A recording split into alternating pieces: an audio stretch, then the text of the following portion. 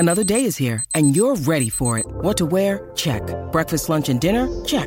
Planning for what's next and how to save for it? That's where Bank of America can help. For your financial to-dos, Bank of America has experts ready to help get you closer to your goals. Get started at one of our local financial centers or 24/7 in our mobile banking app. Find a location near you at bankofamerica.com/talktous. What would you like the power to do? Mobile banking requires downloading the app and is only available for select devices. Message and data rates may apply. Bank of America N.A., member FDIC. Craven Cottage, make some noise for the team of the Fulhamish podcast!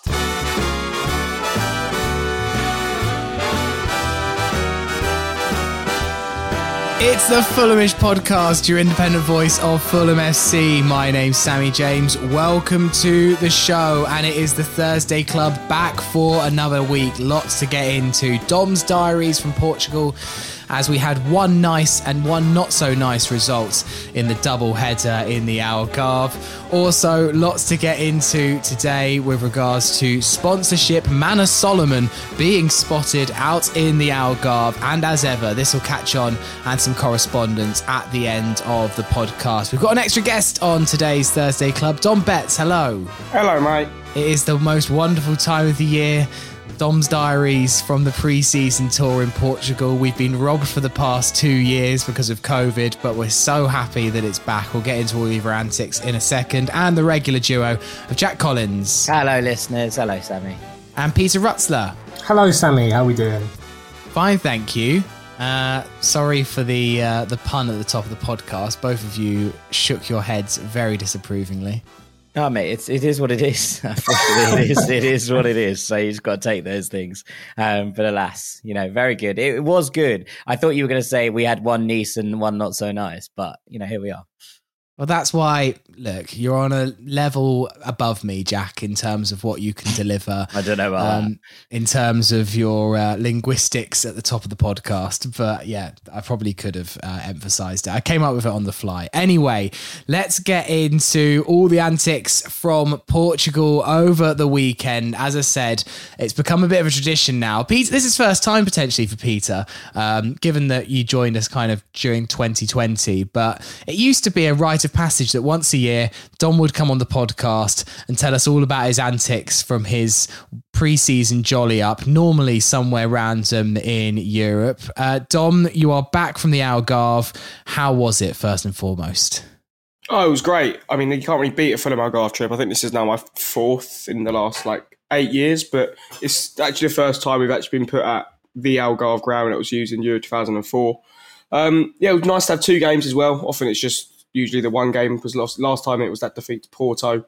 Time before that, I want to say it was Celta Vigo, and then I remember playing Villa in a training match as well. But these have all been at sort of weird grounds dotted around the Algarve that are sort of solely there for pre-season games. But it was nice to be actually at the Estadio Algarve for these two. And how much of each game did you see? I saw all of the Nice game. I left after 29 minutes of the Benfica game because we said we were going back to the bar when it became 3-0. So. To be fair, I think, and Jack sniggers, but 3-0 down in a pre-season against Benfica, there's no way you're not at the bar, Jack. No, I just would have come back. What, just got on a plane? No. I would have gone to the bar. I completely the concept inside the ground itself was alcohol free, so you had to go out, leave the ground to go back to the bar. Okay, all right. I'll give you a bit of leeway then. Go on then. And then Dom, paint the picture, the rest of the trip. Where did you stay? What were the highlights?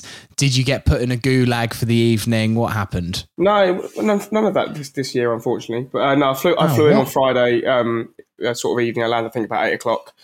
And then went out Friday. Was staying in Albufeira. I mean, where else are you going to stay in the Algarve when you got a nice weekend? Now, I guess you could be a bit nicer and go to Villa Moura, but that's not me. So had the Friday night out, and I mean it was nice that both games were kicking off at 8 in the evening, so you still had the whole day to enjoy before ruining your day by going to the game, and then having your night out in the evening after. The only issue is the ground is, I don't know if people know where the Estadio Algarve is, but it's basically in the middle of nowhere. If you've ever come out of Faro Airport, you've probably seen it off the motorway, but it's not exactly like a built up area with anything around it. There was literally like a little pop up bar by the ground. And that was about it. But yeah, no, it was good staying in Albufeira. Had a decent hotel. had a pool next door. Beach was only a 5-minute walk away, so sort of perfect location, really. Is someone making their breakfast next to you, Dom? There's someone making noise in the kitchen. Oh, fair enough. I was just like, feel like I can hear someone doing the washing up or something like that. No, it's fine. But hey, as long as it's not too loud, mate. Grand. No. It's all good. It's all good. It's part of the joy of the podcast. Ambiance. Yeah, it sounds like you're in some maybe like it could be a Parisian cafe or something like that. No, I would never be in Paris. Don't like it. Oh yeah, fair enough. Maybe it could have been a Portuguese cafe. Yeah. Anyway, a cafe nonetheless. So the two games, Peter.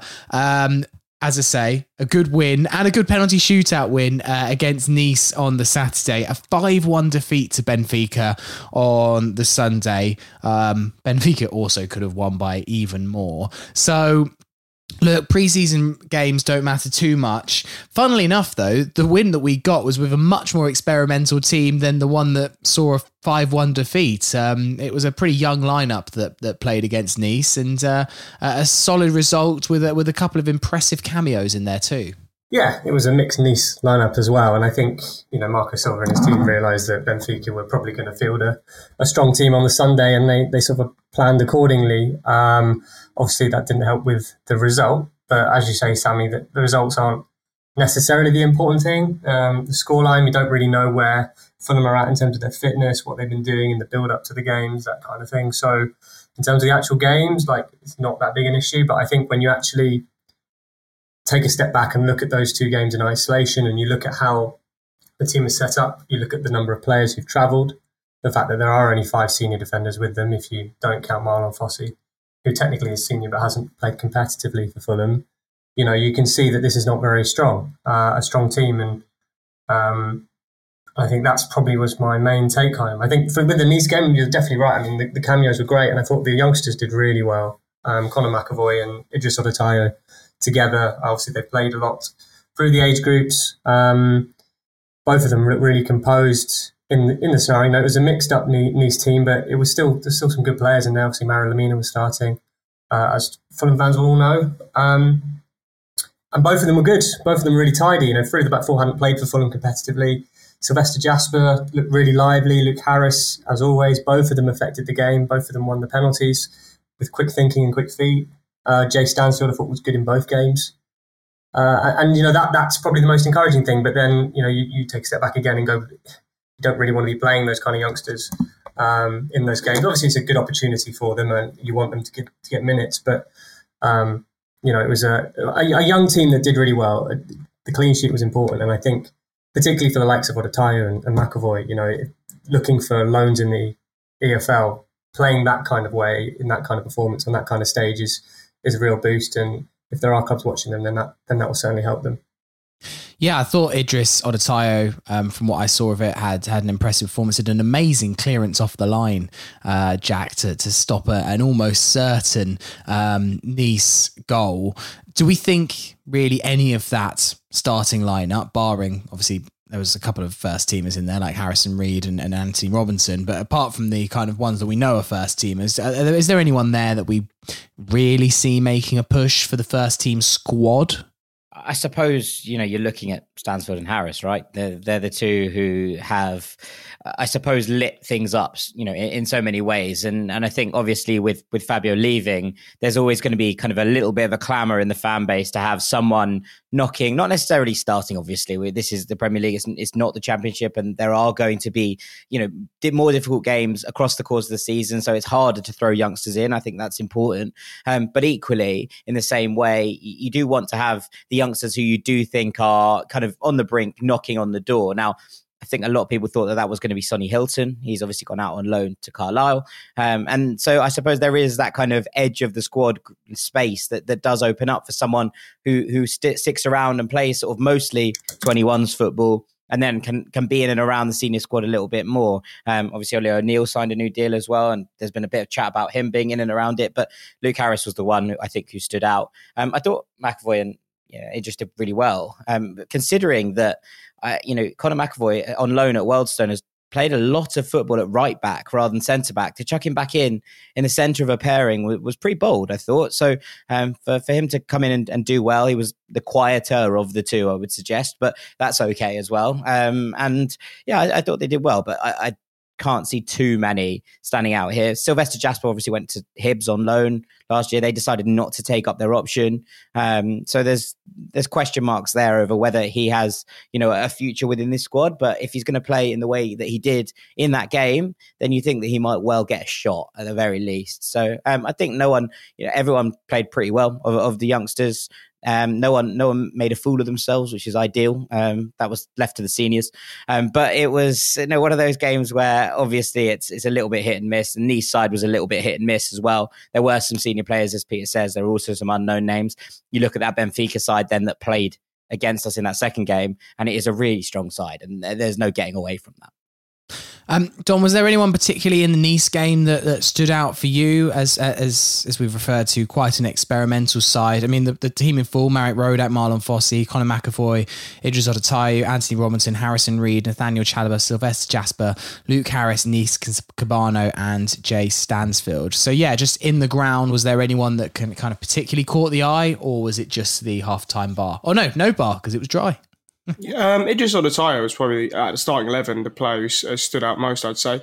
And then Thierry off the bench, I thought, did really well when he came on as well. Obviously, when it comes to players who are sticking out, you're not going to be really looking at... we weren't really looking at the likes of Robinson, Reed, Chalobah, Cabano, as you mentioned. Obviously, we've seen bits of Stanford in the League Cup earlier on in the season. We scored that goal at St Andrews. But yeah, I'd say Idris Odotayu and Thierry off the bench, I'd say, were sort of the two standout players for me from the Nice game. And then Peter, moving on to Benfica on the Sunday night. I was kind of optimistic after the Nice game because we had two victories, didn't we? We won the game, then won the penalty shootout. I was like, right, Sunday night, sit down, watch a bit of Fulham Benfica. Let's see how this goes. And it was a bit of a nightmare, really, wasn't it? Quick fire goals from Benfica. It felt like they were 3-0 up before we'd even had a chance to blink. And this was a much stronger lineup from Fulham, pretty much what you'd expect to be approximately our first team, barring obviously potential new signings coming in. Benfica just blew us away a little bit, and don't want to read too much into it, but some of the defending was a bit of a shambles, and if there weren't alarm bells about defenders before, I feel like this raised them a bit. Yeah, I mean, you can't deny that when you watch the game back. I mean, it was pretty poor, to be honest. So some of the defensive errors, it was quite easy for Benfica. The way they sort of cut through Fulham with ease. I mean, Fulham were creating chances for Benfica with the mistakes they were making. With the game 3-0 down after what was it, half an hour, if that. The game was pretty much done, and then it suddenly really is all about the fitness levels. And I suppose that's the cower, isn't it? It's that that's what these games are for at this point. But you're right, I think, in that it did. Play on the concerns that are already there. I mentioned earlier that it's a thin squad that's gone out there to Portugal. The reinforcements are needed and wanted. And then when you get a result like this and the performance like that, then it's just going to further raise the issue, isn't it? And there's no doubt that Fulham need to bring in reinforcements, not just in the sense of taking the players' positions in the field, but actually depth as well. I mean, it's when you do have essentially two senior centre halves out there, with obviously Terence Congo back at Motspur Park, it's concerning because the first game of the season was Liverpool. And sure, the fitness levels will improve, and I'm sure they'll be much sharper coming into that game. But by this point, you don't want to have a result like the one we saw. And Benfica were a full strength team, the Champions League quarterfinalists last year. But at the same time, it was very easy for them. The mistakes were really bad. I don't know. One thing I noticed, obviously, and Dom may have noticed this himself, having been there and looking, at what was a quieter ground against Nice, is just how vocal Marek Rodak is, as opposed to Paulo Gazzaniga. Like Gazzaniga does talk, but nowhere near to the same extent that Rodak does. And I wonder of the two, why sometimes you can get these score lines. I don't want to pick out Gazzaniga, and I don't really want to pick out any player and say that in particular we had bad games, because everyone seemed to be honest. I don't think anyone really shone. But it was something it was a reminder really, because it was something I remember from when we were playing pandemic football and behind closed doors, and you can hear how different players communicate. Areola was very good at that, and so too was Rodak. But yeah, the pluses with the new signings. Andreas Pereira looks sharp, as you'd expect. Obviously, he's come mid-season from Flamengo. That season's ongoing, so he was ready to play. Palhinha was a bit rusty, I thought. I don't think it was his best performance. You could see what he's good at, but it wasn't great. But then again, the midfield is really fluid. You're playing Pereira and Kearney in there. There's not that much bite, especially seeing Silva played Chalobah and Reed the night before. So you've got Palhinha sort of exposed, really, and against a very attacking team. So there are lots of different elements to why that result happened. But obviously it's a concern, and the obvious is, it's what we said before, I'll say it again, Fulham need to strengthen. It was kind of like a home game, Dom, for Benfica, wasn't it? There was 13,000 fans in the stadium. Obviously, there was a few hardy Fulham souls there, and I did hear a couple of the chants come through on the telly, so congrats to yourself and the rest of you that made a little bit of a noise in amongst it. But so difficult atmosphere. Obviously, it felt like a bit of a meltdown after the game, maybe because of some of the defending. How much are you reading into that game? I mean, I think it just shows that we need defensive reinforcements. I don't think it means we should be panic stations going into Liverpool in, 2.5 weeks' time. But it does show that there is reinforcements need to be made if we want to do something this season and sort of try and actually stay up this year. But I said it's not really. It's a pre-season friendly. I mean, there's times where I've seen players play in pre-season friendlies and you're like, they're going to be great for us next season. I think the main one that sticks out to me was, I think it might be when we first came down, I think we signed Kostas Staffelidis, and I think it was away at Motherwell and away at Crawley. We're like, this guy's going to be a really good left back for us this season, and then he was absolutely toilet for all of it. So I think the result is concerning, losing in that manner, but I don't think it's time to panic. I think it just shows that we do need reinforcements into this side quickly, because I think the biggest issue, my biggest issue actually isn't to do with the result. My issue is that all these players that we've been linked with for a while, you're talking about Bernd Leno, you're talking about Kevin and Babu, we've been sort of slightly linked. It's a deal, but with the West Ham injury to Agar last night, who knows what's going to happen there. But it would just be nice to have more signings on this pre-season towards Portugal to get them embedded into the squad. You don't want to be signing them within a week of the Liverpool game and then just, if for example, if they're signed in that week, they won't even have the Villarreal friendly to sort of have as a game before the Liverpool game. So I think that's the thing that sort of annoyed me most, is that we didn't have more signings in to get them embedded on this trip. But you speak about, obviously, the fans. Yeah, I think, and when it comes to the vocality of the goalkeepers, I think you could definitely hear it for Saturday night, because obviously there was a lot less fans there. I think there was probably maybe 100 odd Fulham fans, maybe a bit more. And then there was, I think we saw one Nice fan at the game, and then there was a few sort of local Portuguese people who sort of turned up for the game. If there's a game on their doorstep, I'm sure they're going to turn up, because there's not really a massive team down in the Algarve or anything. But yeah, that Benfica game was crazy. Even when we were getting the taxi from Albufeira to the ground, which is only about half an hour, like the queue was so much longer than it was on the day before. Even when we were going to the bar, it was so much busier. So as you say, it was basically a home game for them, because Benfica, one of the biggest teams in Portugal, up there in the top three, obviously with Sporting and Porto, and obviously there's going to be loads of Benfica fans down in the Algarve, and they probably don't get to see them too much. So if they come down there to play, they're going to turn up.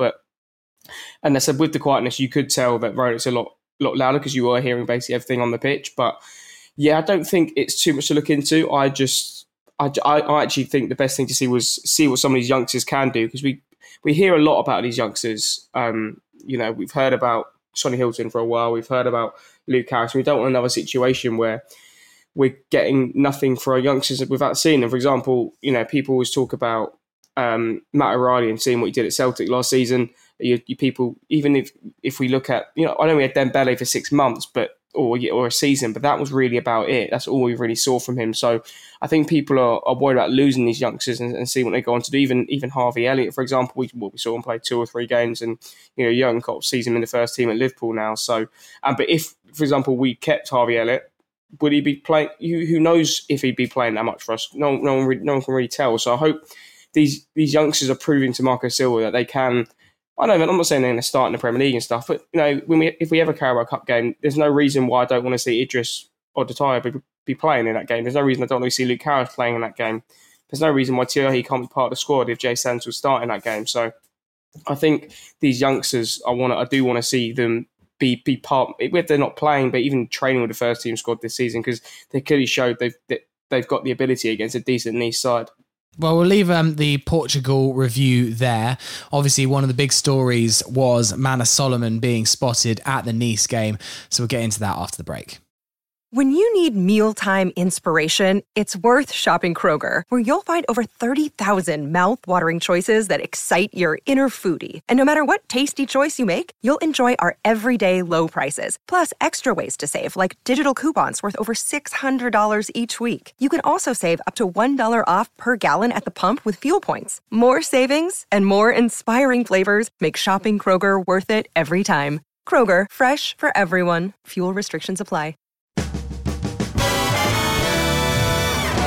Part 2 of the Fulhamish podcast. It's Sammy James here with Jack Collins, Peter Rutzler and Dom Betts. Thank you to all of you guys backing Fulhamish over on the Fulhamish community, supporting the pod, supporting the work we do, making sure that we can fund all of our bits of content. And for you guys supporting us, you do get access to our exclusive Telegram group where we chat all things Fulham. The transfers group absolutely pops off every single day. As soon as there's a rumour, there's always people discussing it in there. And of course, our tickets, pubs and away days chat is starting to liven up now, with a few people starting to plan trips. I know a few people have booked their Wolves tickets for the first away day of the season.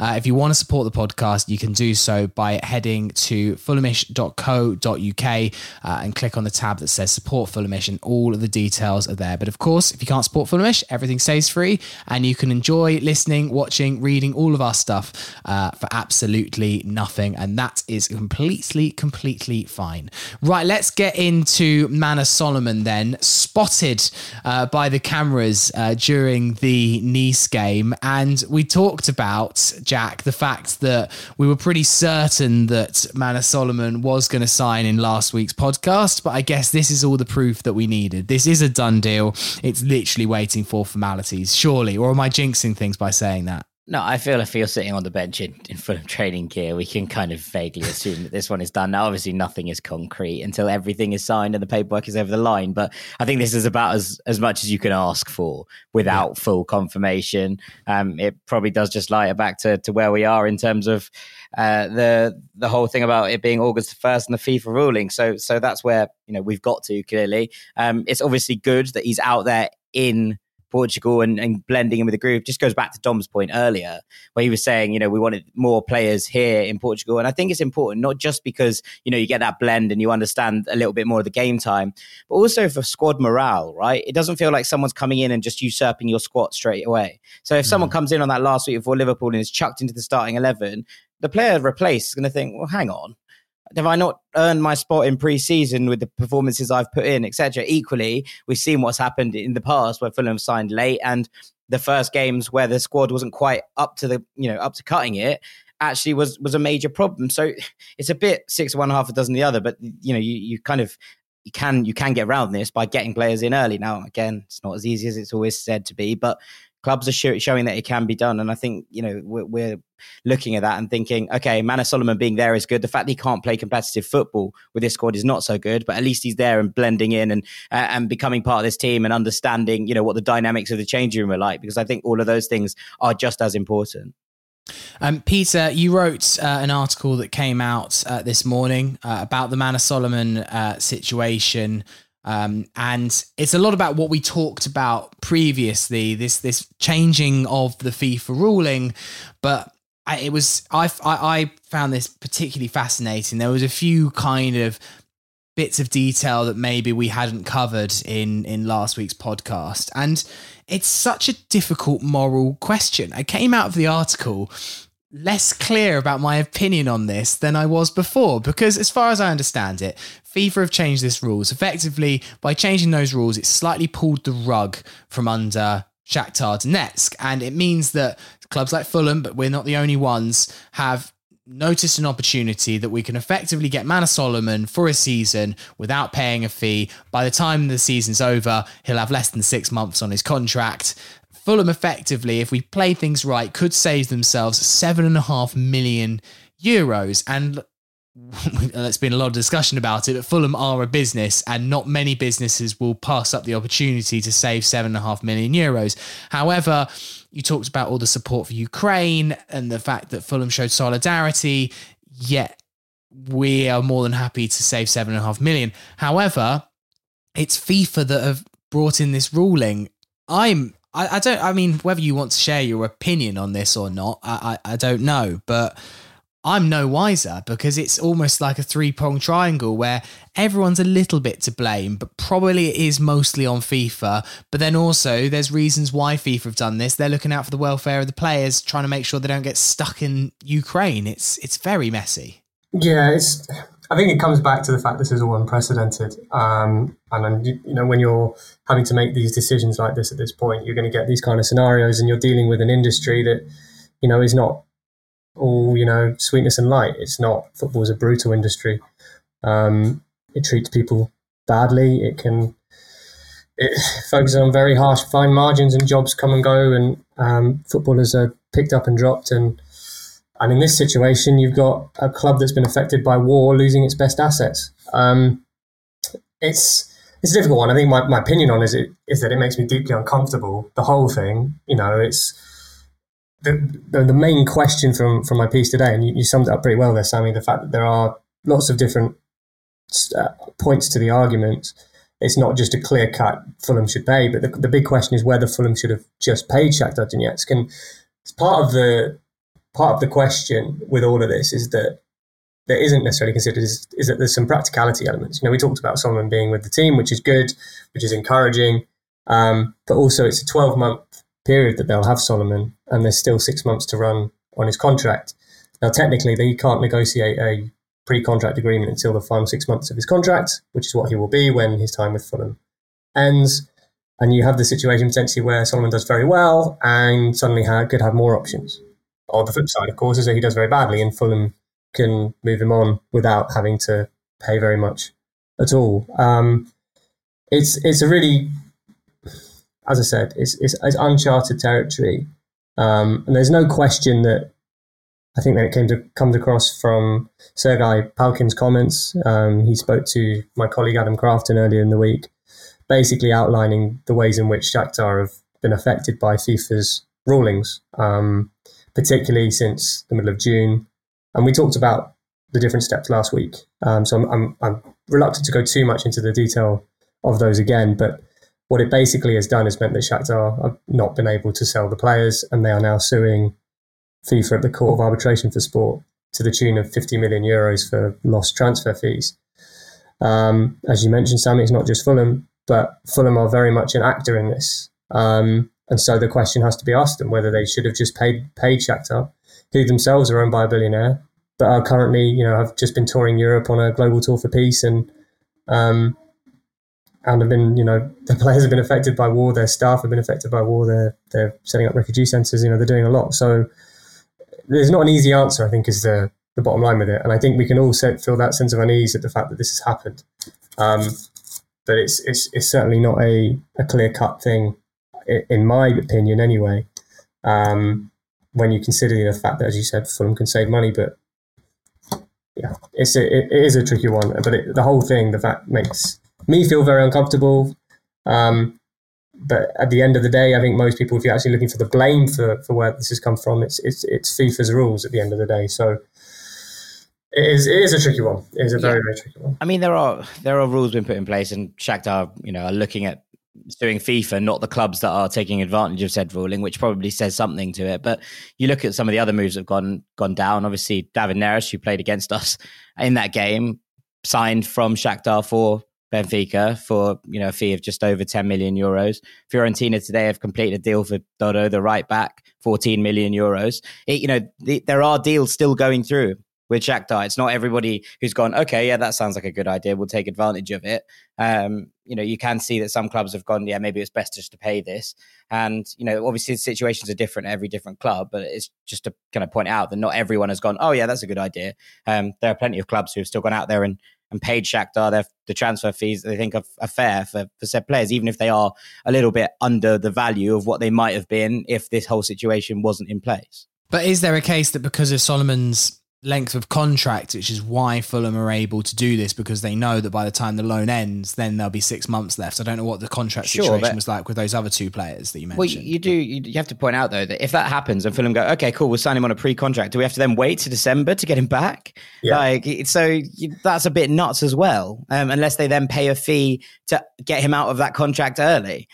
Which can happen, but you'd imagine that if Shakhtar feel messed around by things, they're probably not going to be as willing to work with Fulham on these things if that is to be the case. Because you sign him on a year's loan, he does really well, let's say, and Fulham go, right, wicked, he wants to stay, we'll activate the pre-contract, and then he has to go back to Shakhtar for 6 months. Seems a bit weird as a kind of way of doing business. If it was the contract was ending next summer and Fulham would be able to then snap him up, it's still not morally great, but you could understand the logic of it a little bit more. This doesn't quite even add up in that kind of sense. So there's a lot of questions to be answered, I think. Well, it looks like anyway, for those that wanted to make sure Manor Solomon was over the line, I think him appearing, as Jack and Peter said, in a training top in the stands is as good as signed. Elsewhere, Dom, it's been really slow again on the rumours front. I think last week's podcast we were quite excited because Andreas Pereira was over the line. We knew that Solomon was getting there, and I remember thinking, right, we've got some momentum here. And the last week has just fallen completely flat. As you mentioned, it looks like the Issa Diop deal, that's seeming pretty unlikely. Leno's gone on the pre-season tour with Arsenal. We debated whether that would happen on last week's podcast. It has. Mbabu is maybe the closest, but again, it's all quite quiet. And yeah, the lack of centre-back rumours, particularly now if Diop's looking like it could be off the table, and that's just speculation, we don't have any firm proof that it is. I haven't pressed the panic button yet, but I'm hovering over it. Yeah, I'm getting quite close to it. Yeah, I think so. I think, with the especially with the Mbabu and Leno deals, I think, if you spoke just a week ago, like, oh yeah, we've agreed terms with Leno, we just need to work out what Arsenal want for the fee. And then with Mbabu, I think it was the opposite. I think it was like we'd agreed a fee with Wolfsburg, but it was the personal terms with Kevin Mbabu himself. But yeah, it is worrying, the sort of lack of activity we've heard in the last 7 days, because, it's like we've lost all advantage of getting automatic promotion. Because, the whole point was, we've won the playoff final the last 2 times, so we haven't had enough time to know what league we're going to go in to know to do our transfer activity. To be honest, we've known, I'm not saying it's been guaranteed, but I think I started thinking, okay, we've basically guaranteed promotion when we beat Swansea 5-1. I know it wasn't guaranteed to the Preston game, we didn't guarantee winning the league until the Luton game, but even since then, it was like, that's the time to start getting your business not done, but start get everything moving in motion. And they're leaving it late once again. I know we haven't even entered the last month of the window yet, but still, the whole point of us being happy with all that promotion is because it gives us more time to work out what transfers we need for this season, and that simply isn't happening. And if it's just Tony Khan trying to get players cheaper than they're worth, then that's just not good enough. Just pay them the money which they're worth. Bernd Leno, I know he's only got 1 year left on his contract, but he would start for most teams in the top 10 as their goalkeeper. Mbabu clearly need another right back, because although I love Keneteta, his injury record isn't the greatest, and the lack of link with centre backs is worrying. We don't want another repeat of what happened at the start of last season when we got torn to pieces by Arsenal and Aston Villa because our defence wasn't up to scratch with the new signings yet. Yeah, Jack, you said you were close to that panic button. At what point will you press it? I mean, it's a hard one. It's just one of those where you have to try and remain calm, right? And try and kind of get behind whatever team comes out on that first day. You have to get behind, and that's how it is. That's what supporting a club is. But you can still be, concerned, and I am concerned about the real lack of credible rumours towards centre-backs is the thing, right? If Fulham were out here, and obviously I'm not suggesting we go and get linked with every centre-back under the sun and end up signing an injured Havertz Nordtveit on loan, but, there is an element of, you tend to find with these things that rumours start to spread, and, especially being in and around it, you do tend to hear about these things here and there, and there just doesn't seem to be, bar the Diop rumour, which again, as we've talked about, might have had the kind of clappers put on it by circumstances outside of our control. It just feels like there isn't really any anything credible going on. Now, look, if Fulham were a side where all of our business got done out of the blue in the way that, like, let's say Liverpool do, and suddenly you're like, oh, that's happened, and it happens and you get announced and everyone's like, whoa, I didn't know that. But we're not. Every single transfer that's come in, there have been rumours for weeks ahead of the transfer getting done, because clearly there are I'm not saying leaks are a bad thing in this regard, it's not a ship, but there are clearly versions of this that come out, and agents that we're working with want to push prices up, etc., and these things do get out. What Fulham have is not any real credible links to centre backs, and we haven't had really for a couple of weeks, and that is a worry, I think, for me. That's where you're looking at it. And look, I think some of these players that are coming in, Palhinha in particular, I think is a brilliant signing. I think Mbabu is a good player and will improve us in terms of squad depth. Ruben Vinagre is the one that also seems to be kind of ticking along quietly. That one I think would be a good addition as well. A good left back, although I'm sure we'll come on to him that he's not perfect. But you tend to find that these things start to be thrown around a little bit. There's a few links for Maxwell Cornet. There's been a little bit of murmuring around Emmanuel Dennis. But, at the point where we are and where we're sitting right now, we haven't seen Fulham go from 0 to 100 on a transfer really quick for some time, right? We haven't seen any of these come out of the blue and go, okay, apart from on deadline day. And that worries me, because I think, with, a week and a half until that Villarreal friendly, where we really want to be seeing a squad vaguely in its kind of entirety before the week before, 2.5 weeks to this Liverpool game, I think that we should, we need to be having, there needs to be one or two more in the door before then. And one of them at the very least needs to be a centre-back. And the fact that we haven't even heard murmurings of these things scares me.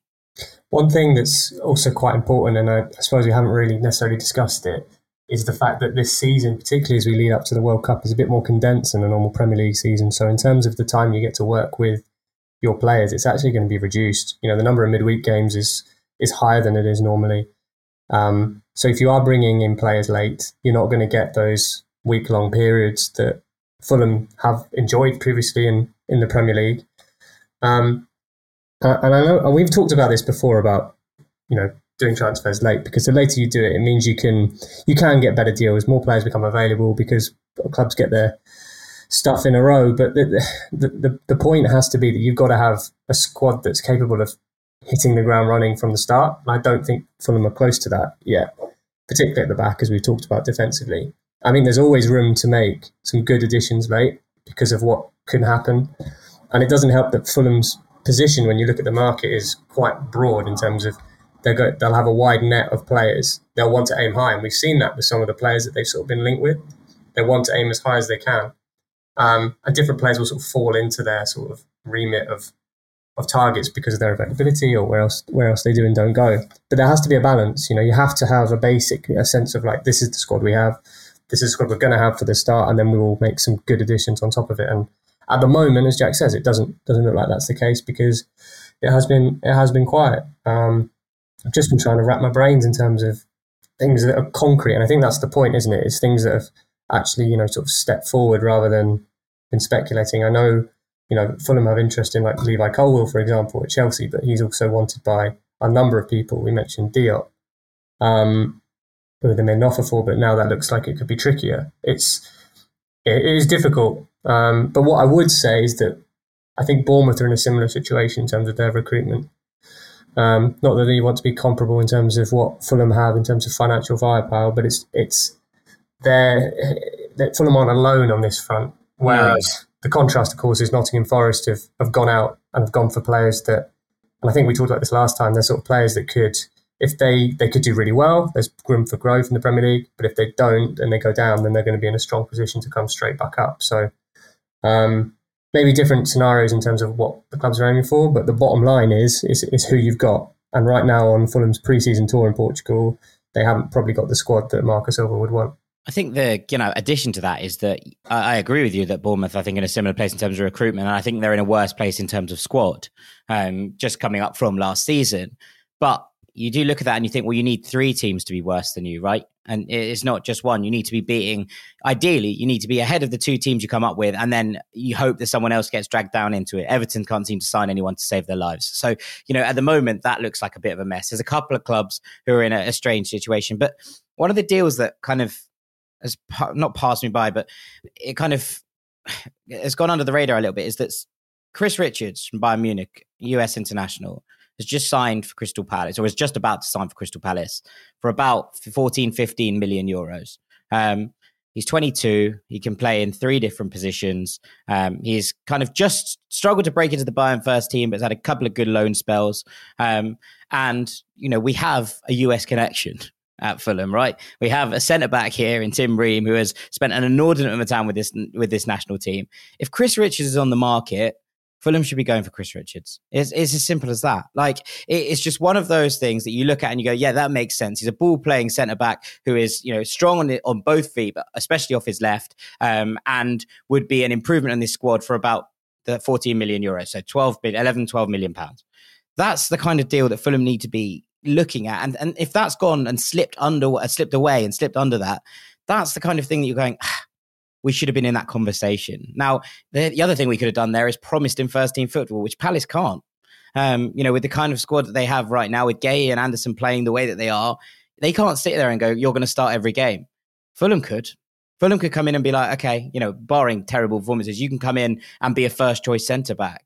And that should, it's another part of London he's gone to. These things all add up, and you're thinking, okay, is that one we could have been involved with? And look, I'm not here to suggest that all transfers are going to work out. And that one, it just felt like that one in particular, for that fee from Bayern Munich, from a place where he's learned to win and worked under some of the best coaches in the game. It feels like a no-brainer, and that's kind of. You also don't want like a what if situation. Let's say we sign players we're all linked with, and there's a couple of centre backs coming, but it's after August the 6th, or it's even after it's in the last week of the window. You don't want them to be in the what if situation at the upcoming end of the season where you finish 18th and you're like 4 points off safety, where you were thinking, what happened if we signed them players before we played Liverpool? What happens if we sign them players and they were on the pre-season tour to Portugal? You don't want to be in that situation where it takes them that month to bed in. Then if it takes them a month to bed in, you've got that international break at the end of September. Then you've only got another 2 months before it breaks up for the World Cup. So I just don't know what the club's plan has been for the transfer window this season. It seems to be the same, and we don't learn from the mistakes whatsoever. Jack, we got an email that I was going to say for the third part, but it seems pretty pertinent to mention it now. TJ Fogarty says, hi all, after the disappointing results against Benfica, it's obvious that we need at least one new centre-back. Dan Axel Zagadou is available on a free right now. He was on Tifo's sensible transfers list for us, and while his injury history may be a cause for concern, he's only 23 and his skill ceiling is very high. Honestly though, I just want him because this will catch on, will be pure chaos for the first few months after he signs, and that's from TJ. I've been saying that he needed to come to the Premier League for years because of the Agadou chant. Amazing. Yeah. I purely just want him on the name. Tifo's sensible transfers is usually a good place to start if you're looking at, teams and trying to build them out for things. And, we've seen actually a couple of players, Kalidou Koulibaly for Chelsea was their sensible transfer that Tifo, suggested for that side. They've gone on and made that transfer and everyone's incredibly happy about it. I think Zagadou would be a brilliant addition. Yes, an injury record that you're a little bit concerned about, but equally, I don't know if how much of Dortmund you've watched, but pretty much everyone has had injury issues at Dortmund over the last 2-3 years. It seems to have overtaken coaches. Everyone just seems to struggle with what Dortmund end up doing for their training regime. So I'm not going to completely hold that one against him at this rate. I think he's a really good player. Yes, has had a difficult couple of years, but is definitely not in the plans there. It would make a whole lot of sense. Maybe there's a curse like there is in Ted Lasso. Maybe. I'm watching that at the moment, by the way, mate. I've taken your recommendation on Ted Lasso. I'm at the end of series 1. It's very enjoyable. I mean, it's completely unrealistic. And I literally watched the episode yesterday where they went and played at Goodison Park and then showed the facade of Craven Cottage, which was like, how hard would it have been to just get a shot of Goodison Park? I don't know why you had to pretend like Craven Cottage was Goodison Park. I'm sure there was a reason, but that was a little bit odd. But yeah, it's very, very enjoyable, Jack. So I appreciate the recommendation on that. Right, we're going to take another break. Afterwards, we're going to get into this sponsorship and a quick This Will Catch On. Part 3 of the Fulhamish podcast. Sammy James here with Jack Collins, Dom Bett and Peter Rutzler. Since the last podcast on ticket prices, the club has announced their prices for the Brentford and the Brighton games. The Brentford game's still pretty expensive. £50 cheapest ticket if you want to sit in the Hammersmith end, £55 if you want to sit in the Putney end. The Brighton game, though, much more reasonable. £30 cheapest ticket in the Hammersmith end, which personally very pleased to see. I guess kind of what I would love is a slight middle ground there. Not that I'm advocating more expensive tickets, but I feel like the Brentford one's pretty high, but credit where credit's due. The Brighton is cheaper than 18 out of the 19 games in our last Premier League season with fans. So it feels like a step in the right direction there, but I think still more pressure on the club. And if you haven't filled in the Fulham Supporters Trust ticket price survey, please do. There will be a link in this podcast. You can also find a link on the Fulham Supporters Trust website. They've got up to 1,800 signatures, I believe. There's a few days left on it as well. And effectively, the more fans that they can get to fill in the survey, the bigger a mandate it gives to the club. And it's hopefully going to be something that will just keep ramping up the pressure on ticket prices. I know that there's differing views on all sides, but certainly the more opinions that the club get, the better, I think. So yeah, head to the Fulham Supporters Trust website, or as I say, there's a link in this podcast description. W88, this was a bit of a surprising bit of news that came out on Tuesday night, that the Premier League Handbook was released. Now, the Premier League Handbook is an official document released by the Premier League, and it wasn't leaked. This was just published legitimately. And it's not really for fans. It's a guidebook with all of the key details of the rules, the official rules of the Premier League for the season. There's like contacts for each club. It sometimes says what kits everyone's wearing and all the kind of stipulations. It's quite a dry document, really, but essential for journalists, broadcasters, just any official really involved in the administration of the game. However, on Fulham's page, it revealed that Fulham's sponsor for the upcoming season will be W88, which is a bookmaker. I believe from my research, they actually are based in the UK, but they are mostly focused on the Asian market. We knew that World Mobile, which was last season's sponsor, was dropping to the training kit and the sleeve. Not massively surprising. That often happens, that the price and the cost of the sponsorship goes up massively when you get to the top flight. Surprising though that it was leaked in this way. Clearly something gone wrong somewhere, because by the time that Wednesday morning came around, they'd re-updated the Premier League handbook and the sponsor said to be advised. Peter, it's a move to a gambling sponsor. Lots of people will be very, very disappointed about that. Obviously, the FST did a survey on this a couple of years ago where nearly 50% of Fulham fans said they were uncomfortable with a gambling sponsor. Sign of the times, I guess, really. Disappointing in some ways, but lots of people will say that if the club gets an extra mil or whatever it is in their back pocket, they don't mind. People are split on this, aren't they? Yeah, I mean, it looks set to be the case, doesn't it, that this will be the sponsor for the season. I think we have to bear in mind the context that the government have been trying to push through legislation to ban it. The Premier League have talked about wanting to phase it out themselves. Having a gambling sponsors on shirts. So it strikes me as a case of, clubs like Fulham trying to almost cash in before you can't do it anymore. Yeah. Which probably means a greater amount of money. As you said, the Supporters Trust did a survey last year where nearly 50% of supporters said they were uncomfortable with it. On a practical level, if you're a kid, you can't actually buy the same shirts as what your heroes are wearing. So that's one of the main sort of gripes with it, isn't it, really? And the fact that you're advertising gambling and the consequences of that itself. But yeah, I mean, look, I think the direction of travel the Premier League is going in, and that will be forced to go in, about removing them is a good thing in my personal opinion. Obviously, we haven't got there yet, and Fulham have decided to partner with W88 potentially, who have been the shirt sponsor for Wolves, Villa, and most recently Crystal Palace. I think Crystal Palace actually ended their sponsorship with them quite recently. So it'll be a controversial one, but I think the financial aspect of the last hurrah kind of thing before it can't be possible anymore. Yeah, Dom, it looks like Crystal Palace dropped W88 in order to not have an association with a gambling company anymore. Do you agree that it's right that clubs shouldn't be having gambling sponsors? And is it a kind of indication of where Fulham are, that they're happy despite the current climate being pretty negative towards gambling sponsors on the whole, that they're willing to face the backlash in return for the extra cash? So I'm not someone who's anti-gambling sponsors. I see why people are, but I'm not someone who's getting to the idea of having one on the front of a Fulham shirt. But my whole problem is just like, read the room. Like, you've got fans who are not happy with the transfer business being done, being really slow.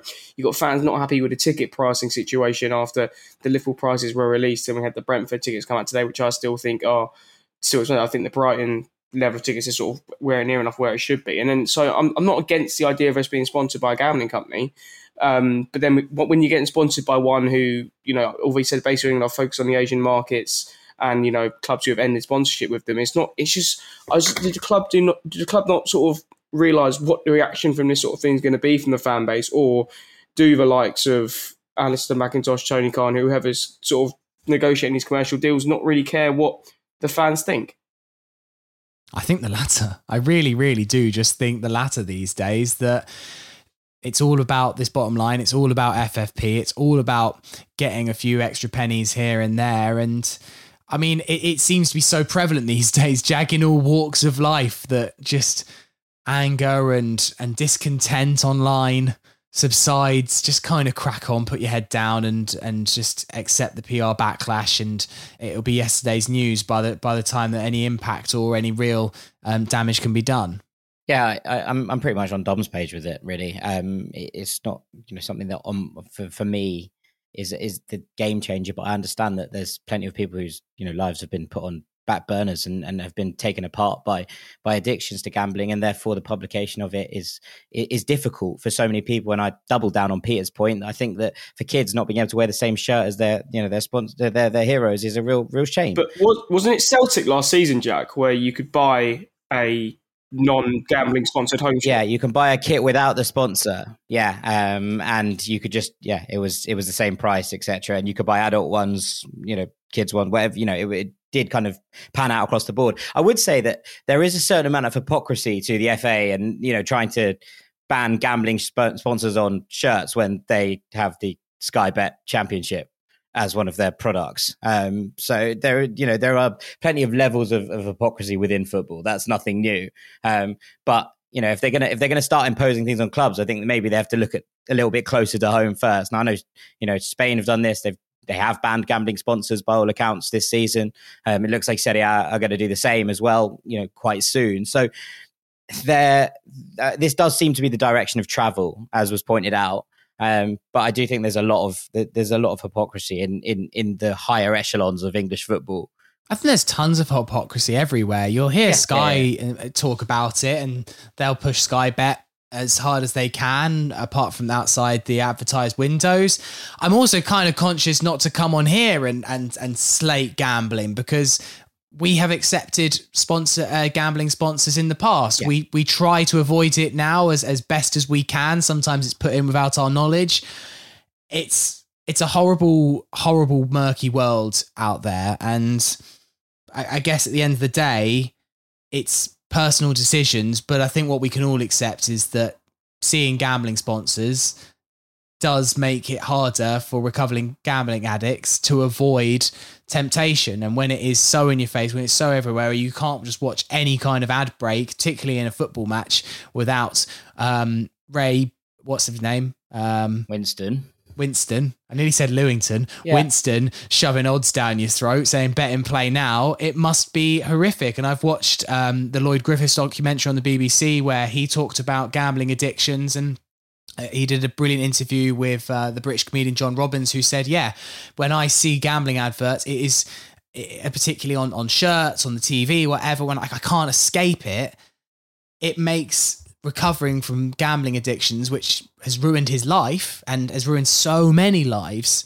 all that tougher to come back from. So my personal opinion, I'm not so against this that I would demonstrate to my heart's intent, but also I fully see where people are coming from, and it probably is just right that it's legislated out of the game and avoids the temptation that the clubs have to take the money that is on offer. But what I do know is that as soon as gambling is outlawed, there will be a new wave of sponsors that will eventually come in and fill the void of the kind of dirty money. Seems like crypto is the next, and NFTs is the next place that it's going to. And if they ban gambling, I bet you that half the EFL will suddenly be sponsored by crypto blockchain websites. I don't understand. Bring back Pizza Hut, that's what I say. Yeah. I want Starburst as our next. Something just, I mean, even that you could argue is obesity and sweets. There's no winning, is there? There's a thing in the, obviously in the 100 in the cricket where all of the sponsors are crisps and peanuts, etc., aren't they? They're all KP snacks, aren't they?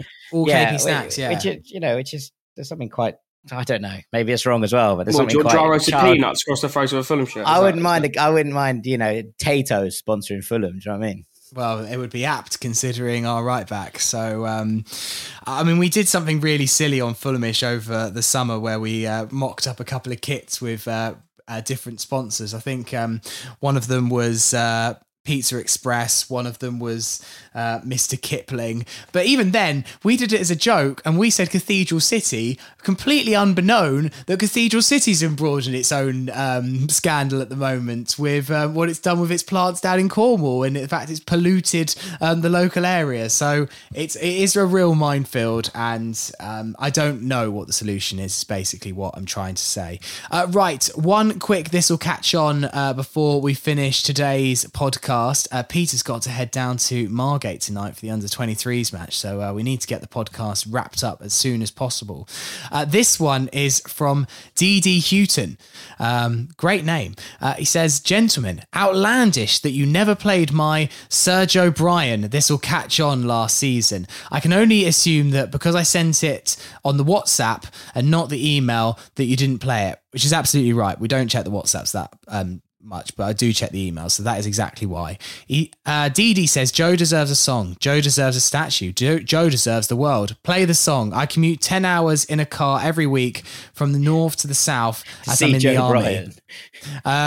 So apologies for the awful quality, but as previously mentioned, I'm lazy, so I'm not recording it again. Keep up your fantastic work," he says, and that is from DD. So this is This'll Catch On for Joe Bryan, who, by the way, needs to wish a speedy recovery. He said on Instagram today that he broke his hand, which obviously not great for the beginning of the season. So best wishes, Joe. Hope that heals soon. Maybe your recovery will be made all the more easier by hearing this next This'll Catch On.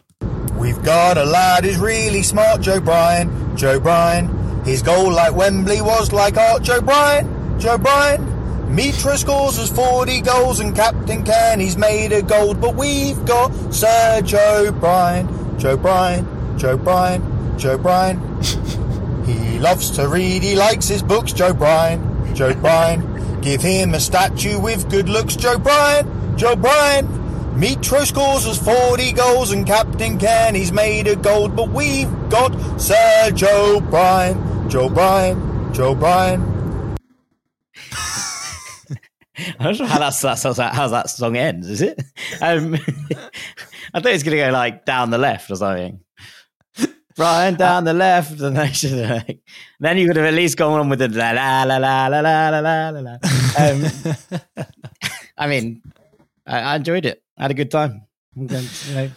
I think his 10 hours a week is sending him a bit mad. You know what? I had a good time, and that's what you want from this catch on, isn't it? I had a good time. Yeah, I did have a good time. Dom, your thoughts? Are you going to be trying to sing that at the back of H5? There's no chance of Fulham ever singing a song that's got two verses in it. They can just about do one. If not even that, even half a verse, you know.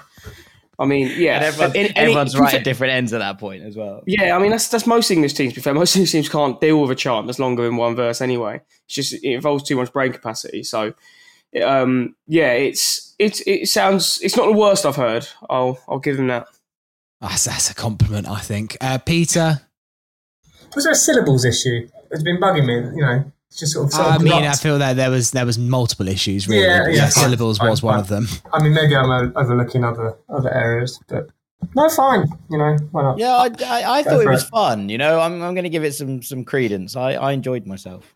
That's the main thing. It's all about having fun, and I had a lot of fun. So Dee Dee, thanks for sending it in, and good luck on the commutes. Right, that is all for the podcast today. The last thing that we need to do is name it. So as ever, go into the Fulhamish community when there's not a match or a 3-word review section to use. Jack Kelly, one of our own, said Ben Freaker. Good. Yeah, very good. Augie Lamsick said, sign CB now, which sound like a very frustrated 3-word review nomination. Nathan Tambini said, Marco's Portuguese pals. But I think we'll go for this one from Avas Malik, who says, W88ing For Signings. What, as in W88ing? Yeah, W88ing For Signings. So yeah. I think that will be the podcast name today. Thank you very much, Avas, and to the rest of you in the community for getting involved and giving us our 3-word reviews when we don't have a tweet or an Instagram to fall back on. I don't think there's a pod this weekend. Not sure, which I've realised is not the certainty that you need at this moment in time. We're playing Estoril. We'll announce on Twitter if there is going to be a pod, though. If there isn't, though, there'll definitely be a Thursday Club this time next week. We'll be looking ahead to that final pre-season game against Villarreal. Fingers crossed there'll be another signing or two to talk about, and please at least some centre-back rumours. That would make everything a lot better. But thank you to my guest, Dom Betts. Thank you. It's all right, mate. I feel like maybe in the next pre-season we need, I don't know, I need you locked up again or getting arrested or something like that. I feel like it was too... It's growing up. I'm just saving myself a guitar, mate.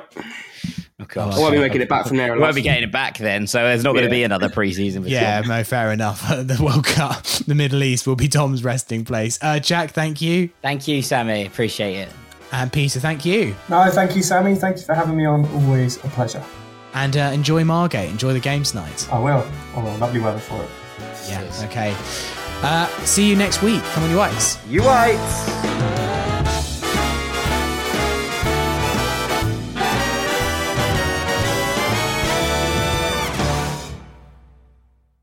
It's the Fulhamish podcast, your independent voice of Fulham FC. My name's Sammy James. Welcome to the show. And on today's podcast, Dom's Diaries from Portugal, all the reaction to the double header against Nice and Portugal. Put that in at the end. Yeah. Nice and Portugal. That would have been a tough game, in fairness. Yeah, I would have hated to see the score considering how bad we were against Benfica. There you go, pod listeners, right to the end. You got an extra 30 seconds of gold.